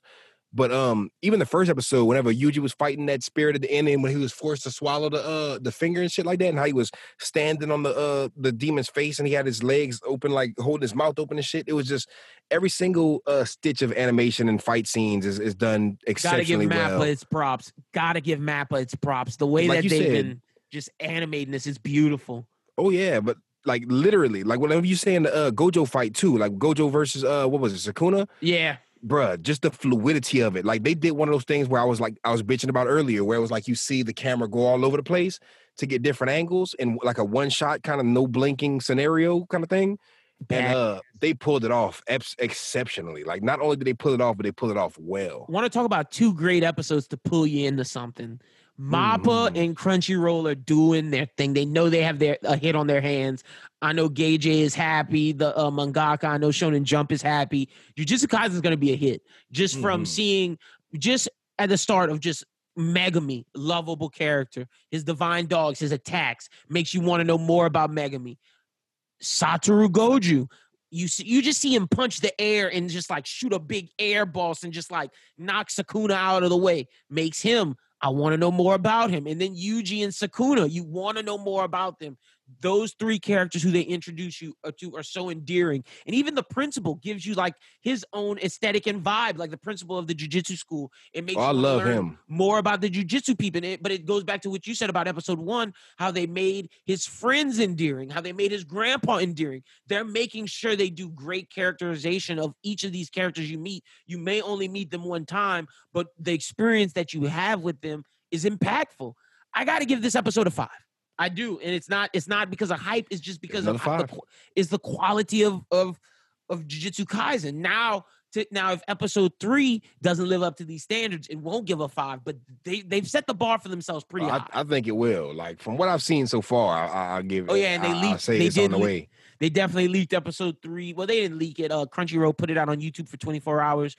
Krista did, and they only gave you half episode 3. So they give you the first half up until the halfway point, and they were like, "Oh yeah, shit's about to go down next episode." So I'm tuning in next episode. But even this one, like, I want to say a couple standouts for me too as well. Like with the animation, when Gojo first took Yuji to the school and you started seeing the scenery of just how beautiful everything was. Bro, they made that shit look beautiful. It gave me vibes of like, you remember the first time you see Konoha or the first time you see the Sarete and Bleach, just like when you see, like, I think Geiji got the scenery of this anime world. He made it look beautiful. They definitely went for like, and this is a big stretch to say it, or this is a big compliment to give, but it looked like on some Miyazaki scenery type shit. Like they definitely took that shit serious. It looked great. It wasn't just backdrop. That shit was beautiful. It was 1,000%. I agree with you, and I'm excited that we got JJK to review this season because we're in for a treat. Right now, we have 2 heavy hitters. It's not like last year where we might have had like, or 2 years ago when we first started this pod, when we had like Goblin Slayer on the deck, or when we had like, some misses on the deck. No, right now, fall 2020, we got 2 bangers. Oh yeah. We got a bunch. Like we got more. We got, like, to be honest with you, all the other ones on the side too are really great too. Yeah. But literally fall 2020 is probably one of the best seasons we've had in a while. It's just as far as consistency. And to say how hyped 2019 was, 2020 is turning out to be a good year. I was just telling my girl that, bro. I was saying, like, we were literally saying at the beginning of the year, oh man, this year ain't gonna be like last year.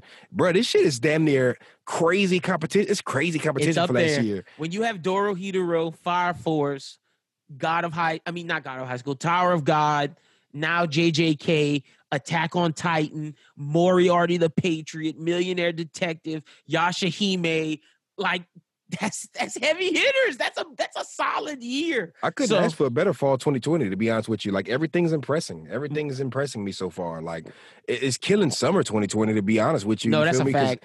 Even Fire Force, it was great in the summer, but it's about to even pick up even more.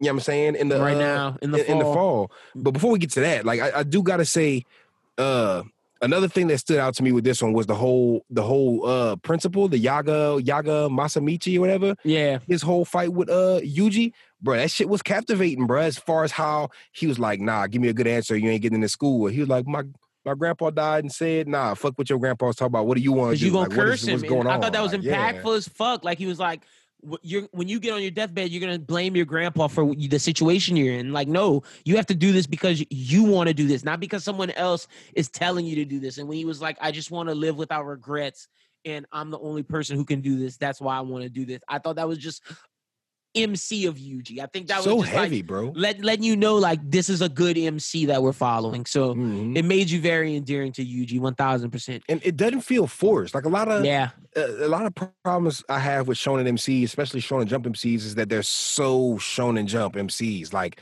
they just do Shonen Jump MC type shit. They either fall under the Ichigo, Naruto, or Luffy category. And see, Ichigo is a prime example for me of MCs that are cool, but they weren't executed exceptionally. Like, I know Bleach Task Force is going to come for me.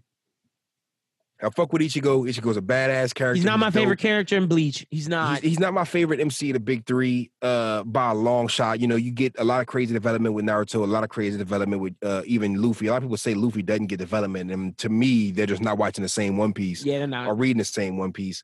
But as far as MCs, Ichigo's kind of bland. You know, he's cool, but he's kind of bland compared to a Naruto, Luffy, Yusuke, Goku. And Yuji is starting off like, even Tanjiro is kind of bland, if you want to be honest with you. Tanjiro and Deku, they both are really good characters. And I don't want to do my boy Deku that and put him in the Tanjiro category. Yeah, don't put Deku there, because Deku has a lot of characters. He does, but I feel like he's not Naruto level yet. You feel me? Like still. Like I feel like he got some time to go. Can we revisit this after season 5? This is, let me not let you make that claim until season 5. Because that's a tough out for my guy Deku. Take there from just to piss people off. I don't know if you saw my tweet, you feel me, about the Deku shit, but I said literally people used to give Deku shit. Like the My Hero haters used to be like, oh, your favorite MC ate that piece of hair and now he got his powers. This is similar with the Yuji shit, but it's just a good comparison to say first season Deku was not fourth season Deku. Season 1 Yuji is already up there. Like this nigga is top tier MC from episode 2. You feel me? Like true, Deku, but I think you got to grow into Deku. I think that's what makes Deku such a great MC. It's like you see him grow, and he's like the underdog. Yeah, and that's what makes Deku great as an MC. But we're not talking about My Hero right now. I feel like Naruto plays that underdog card better. But again with like the Yuji's not. Like, that's why he kind of reminds me of Yusuke more, because Yusuke came out the gate. He was like, nigga, I'm whooping everybody's ass. Nobody want to see me. And you already got the Kuwabara. He's like, I'm coming to be number 1. It's like, nigga, you have to settle for number 2 because I'm the GOAT. It just shows you how goated the MC was. And Yuji from episode 1, minute 1, you just seeing that this dude is, before he swallows the fucking finger, he's already badass. He's already MC material. That is a big fact, but I'm not going to let you do my guy Deku like that. But loving JJK right now. Let's jump to Fire Force, which is, because we say this every week, but it's one of my favorite shows in 2020. Like, Fire Force is fucking amazing. And we meet a new character. We're getting into the Hajime arc. Let's begin episode 14. We get a new opening, but it's called the Ashen Reaper. Light reveals that reveals to the other members of the 8th that he's been spying on them for Hajime. Licht and Shinra come up with a plan to get inside the child pyrokinesis lab where Shinra was institutionalized as a child to uncover some dirt on Hajime and to find the new pillar, who was the kid that Rekka inserted with the bug in season 1. So that kid's coming back.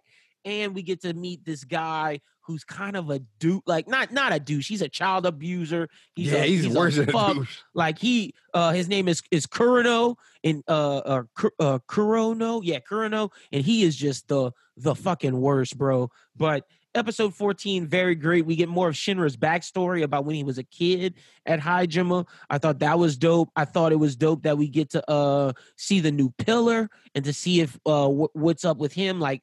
How is he gonna go? We see that he's traumatized from the Rekka experience, which I think is very interesting that they kept Rekka around, and I actually really enjoy that part of this character's story. Yeah, definitely the new characters introduced in this episode were all crazy.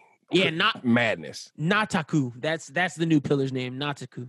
Nataku. And Nataku, that's a hard ass. Like, I didn't even know the pillars were set up like this. You know what I'm saying? Like, but you remember I told you in that intro to season 2, to the first intro, they show like a silhouette of Nataku. Let me see, just because they show they show him, show Humea, Shinra. What's that bitch's name that I hate? That's the new pillar. That's working with the white clad pink hair girl. Inka. She's Inka in there too. Yeah, fuck Inka. All my niggas hate Inka. It's fuck Inka, bro. The bitch sucks. Man, I'm not gonna lie though. You like her now? I like Inka. Like at the end of the day, it's on some fuck Inka shit, just like it was fuck Rachel. But I will say that seeing her, I don't know if this was this episode or the next episode. That's the next episode. But I will say that seeing her in the new fit as a villain, like she's like Bro, she's grown into the villain costume well. Not saying physically, but I'm just saying like she looks the part. They introduce her as a neutral character. They show you some of her personality, and you sit there like, is she gonna be a villain? Is she gonna be a hero? And now she's on the villain side. It's like more than just, you meet this villain. This villain's like, fuck the world. I'm a villain. You know what I'm saying? You meet this chick and you see her turn into a villain just from pure nonchalantness and not wanting to be a boring ass hero. And she's just like a villain for the sake of being a villain. At the same time, you don't know what kind of fucked up trauma she got going through it, because she definitely has certain like issues that they address. But like as a villain, I think I'm gonna really like her as a villain. You feel me? I feel like she's gonna be compelling. I feel like it's gonna be to the point where she's gonna be ruthless, and you know what I'm saying, main character's gonna have to whoop her ass, and he's not gonna want to. Shinra will be like, oh, let me help you. And she's like, nigga, I don't want to be helped. I could see those kind of scenarios already coming. Like, she's going to be a big part of the story down the line. You know what I'm saying? 100%. Let's get back to episode 14. So just everything with Licht and finding out that he's a spy. I thought that was dope. And then we see him, how endearing he is actually to Company 8 and how they're growing on him and how he actually likes them, and just the plan that they come up with. This was just introducing Kureno and just the abuse that Haijuma's doing to these children and everything. What'd you think of episode 14? What would you rank it 1 through 5? I'd definitely give it a 4.6. Yeah, I'm giving it a 4.5, 4.6. Just because of I really love the whole Kureno Nadaku kind of fight thing and how he was abusing the fuck out that kid. And not saying I like seeing that, but I like seeing it's like impactful. Like Fire Force is dark. Like Fire Force is taking it there. And just to see Kureno give you a glimpse of his strength and be like, yeah, nigga, I'm a bully, and I'll get off on being a bully. Like, yeah. He was Kureno's a wild boy, bro. What a wild character for Akubo to invent. Like, yeah, son literally said, fuck kids, fuck weak niggas. She's like, I really like fucking over kids because I get off on beating up weak niggas. Like, oh, he gets his kicks out of that. It really turns up the next episode, but this episode I'm super intrigued. I see his arm, I'm like, damn, this nigga looks badass. Like as a villain, he's a badass villain already. He has the thing where he used his power too much, where it's like his arm is like burnt, like he has like the fucked up shit that Benimaru's brother has on his shit, but it's even worse. So I got the Hiei bandages on that motherfucker. But his power is crazy we'll get to that in episode 15. He's just, his whole aesthetic is dope. His eyes are creepy. His eyes are so creepy. His pale skin is creepy. His skull belt is creepy. Everything about him is just, it screams psychopath. Yeah. And it makes me like him as a villain because I don't like him as a person. Like don't get it twisted. He a bitch. Like he's a child abuser. He does some fucked up shit. But as a villain, he's a very compelling villain to where he's like, whoo, they gotta take this nigga down. And how are they gonna do it? Yeah, because he's clearly badass. And in episode 15, we see the fight between Shinra and him. Episode 15's description: as Licht signals the rest of Company 8, they break into the Haijima compound where Vulcan and Maki are confronted by an overpowered puppeteer, the angel to Kureno's Grim Reaper. The rest of the company meets up with Shinra and Licht, who are facing Kureno when a third party shows up. So we get the Kureno Shinra fight. Does it take place more in episode 14? I feel like it takes place more in this one. No, the fight, the Shinra Kureno fight. Shinra Kureno fight because Shinra don't pull up till episode 15. All right, well, bet we got to talk about that then, because I thought the way that Kureno uses his black smoke to where how it enhances his senses and how he gets like knives and stuff out of the smoke, I thought that was a badass fight. And it goes back to what we talked about when Shinra fought Sharan. He got to get his strength up because his speed is fire, but he don't have no attacking power behind that speed. Yeah, facts. Like we need to get my boy some paws, bro, because he literally just got washed not too long ago. Like black dude with the fucking Sharan washed his fucking ass, bro, and now Kureno's washing his ass. Yeah, he need to shake back. I'm tired of seeing my MC get his ass whooped, but I'm not gonna lie, it's definitely character building for sure. Yep, but that's all. I since that fight happened and we didn't talk about it, that's something that I just want to bring up. But with episode 15. I loved when Maki and Vulcan were fighting the Dominators and that woman, and then they destroy the first one, and I was like, yo, that better not be all the woman's Dominators, because she said Dominators with an S. And right as I say that, she was like, oh, y'all thought that was it? I was like, yes, yes. And she brings out her army, and I was like, yo, it's time for Maki in Vulcan to level up. Like, it's time for everybody to level up. Like, if we're going to fight the Evangelist, we can't be weak anymore. And we haven't seen a lot from Maki in a while. And you know how we both love Maki. It's time for her to get stronger and level up fighting the Dominator lady. But not only that, Humea comes in. So we're about to get a 3-way brawl between the ladies, the Dominator lady, Maki, and Humea. Hopefully they can get Arthur in time to come help. But with that being said, that also means the White Clad has busted in on Shinra, Nataku, Kureno, and the rest of Company 8. While Kureno is holding Nataku, Shinra's going to try to save him. And then boom, fucking Inca, Sharon, and Inca's protector, her maid. We meet a new protector. They all come in to try to take out Kureno, and we see Sharon and Kureno fighting. Kureno can't do nothing with Sharon. Like, Sharon take that damage Kureno gives and is going to throw it back at his ass. So that was very, very interesting. I am interested to see how Company 8 gets out of this. But I have to believe that since the Evangelist got Inca, I got to believe that the Fire Force gets Nataku. Like, that only makes sense to me because you got to make it even. It definitely seems like he's Fire Force material. Like, he seems like he'd be a good guy. He's gonna be on a good guy squad. Literally, he's gonna be like, they're gonna rescue him like they did. Not similar. I don't want to even give it a comparison, but they definitely gonna scoop him. I feel like he's a recruit. Yeah, 100%. I'm glad to see the Evangelist here. That means, are we going to see Joker again? I don't think we're going to see Joker for a while. Joker's coming back, though. Joker's coming back, but because they definitely, like, my boy Lit is working for Joker, the Joker. You feel me? And he said he was about to change sides to 8. But I don't think Joker's going to come back to at least the end of this season, maybe next season. But we will see Burns. I definitely think we're going to see Burns, for sure. Oh, yeah. Big time. What'd you think of this episode and everything? This was more so the Maki Vulcan episode and just endearing Lick to Company 8 because he opens the door for Shinra. It just makes you love Lick. Even though I already loved him, like, the audience has known he was a spy for forever, but like, now that the company knows and like we see that he really cares about them. So, but see, they confirm my big hope because we knew he was a spy. I didn't want to believe it. I wanted to believe he was a good guy, super bad. I was like, he can't be bad. I fuck with him. And then he's like, I am a spy, but at the same time, and that's the thing, you didn't know who Joker was. Now you know who Joker is. Now you know he works for Joker or he's working with Joker because he's not really working for Joker. He's just another guy who's seeking the truth. And he's sitting there like, I'm not above working with the 8. I'm not above working with Hajime. He's just like, I fuck with y'all more. And that just, it hit me like, okay, so he is a good guy. He is just a guy looking for the truth. He's not a spy as far as just a snake. He's not a snake. He's not like, evil per se. Like, I'm not working for Hajime. He's like, I'm working for me. He's like, I'm not, and he said that he's too. Not good. Like, he's not even good per se. He just wants to know the truth. For Hajime, I'm half working for y'all. And then I like how the captain was like, nigga, you 100% working for your fucking self. Like, don't try to act like you working for either one of us. He's like, I can see you fuck with us, but stop acting like you don't got your own mission. You feel me? And I like the fact that he saw through that, and I like the fact that it's not a bad mission to have. It's like, okay, look, we're in alliance right now. You feel me? And let's just let that run its course. Yep. I think Kureno's gonna get his ass whooped next episode. Kureno's about to. I don't know, bro, because he on some fucking big. You think he gonna make it? Unless Shinra pulls something out his ass, which I hope he does. You feel me? I can see Sharon beating him. Like whenever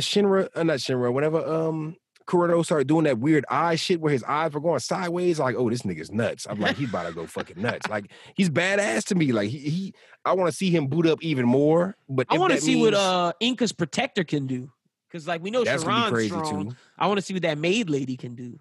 I just want to see Kureno go all out and get washed, or go all out and beat Shinra. And I want to see Shinra go all out, neither lose or win. I just want to see an all-out battle with these two, because right now it's time for Company 8 to elevate. Like, if y'all gonna keep fighting the White Clad, y'all got to get stronger. And one thing I definitely appreciate, one thing I definitely hope happens is like, what's the what's black dude's name? I forget his name. Oh, Ogun? You want Ogun to make another pop up?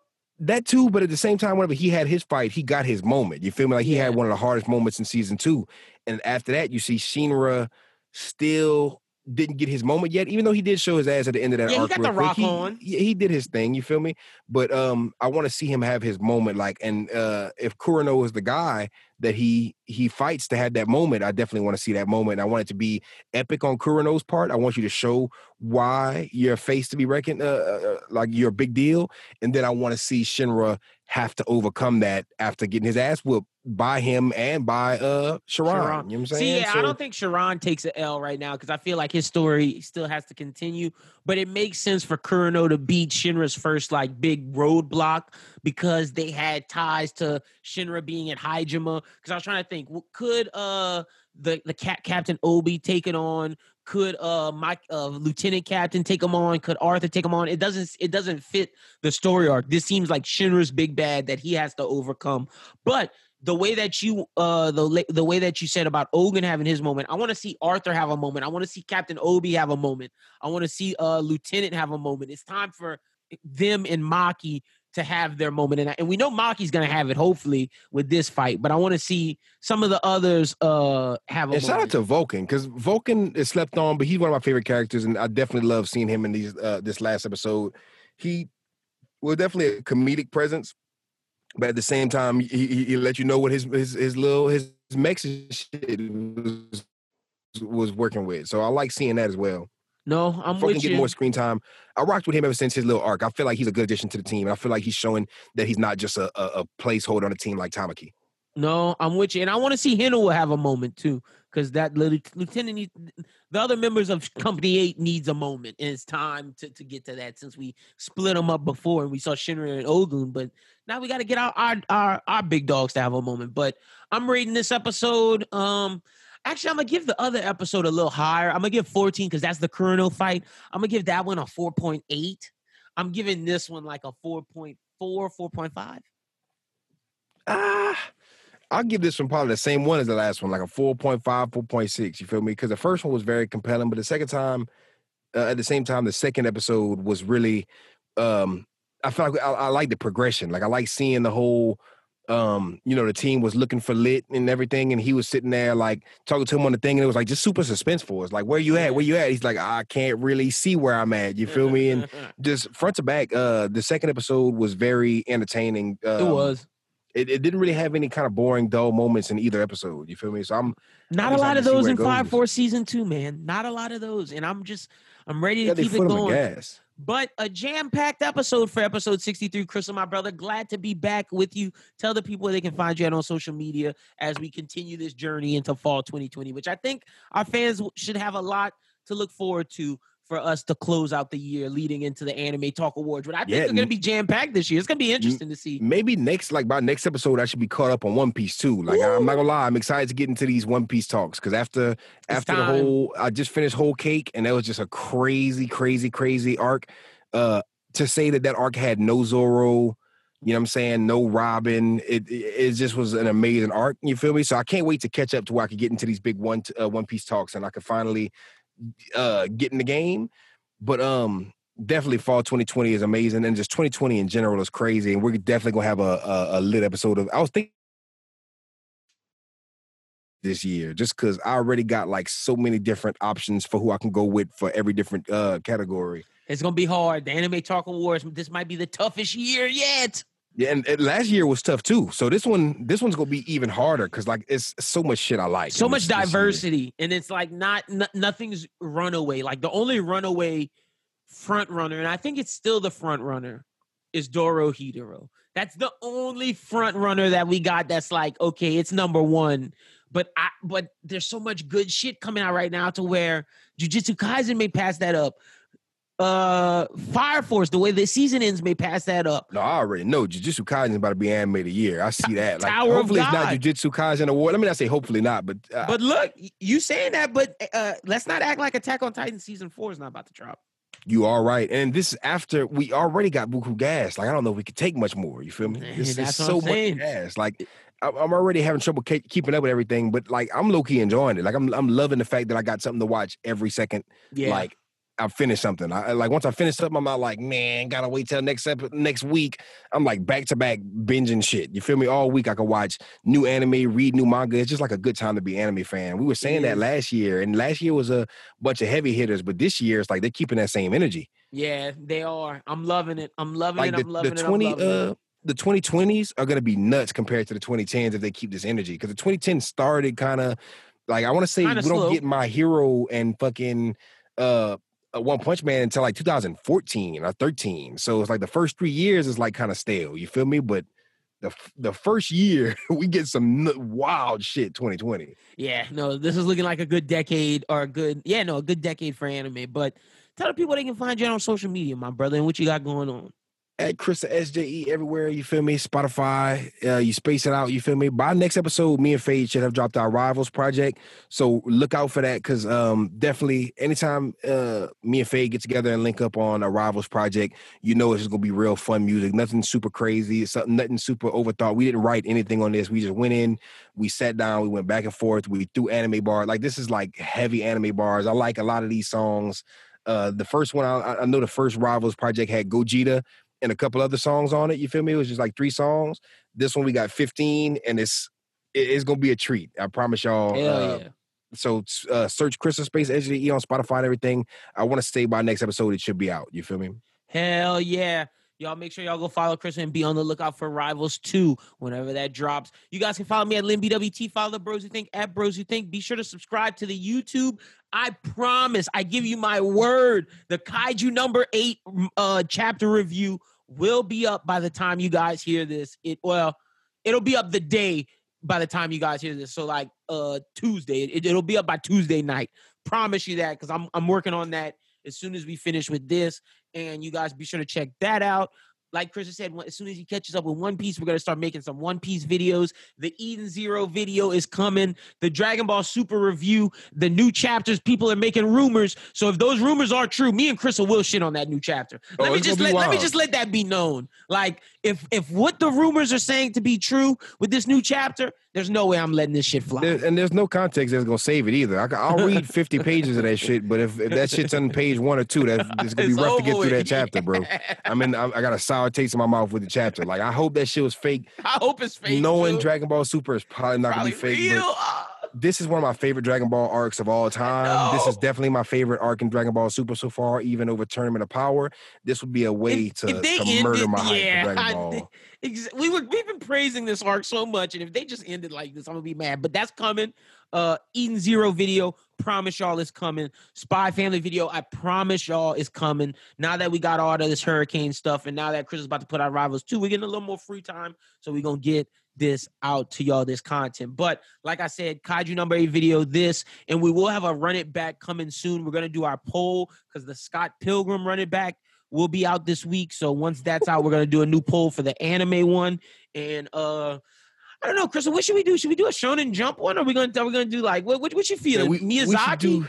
I don't know. If we do, let's do another poll.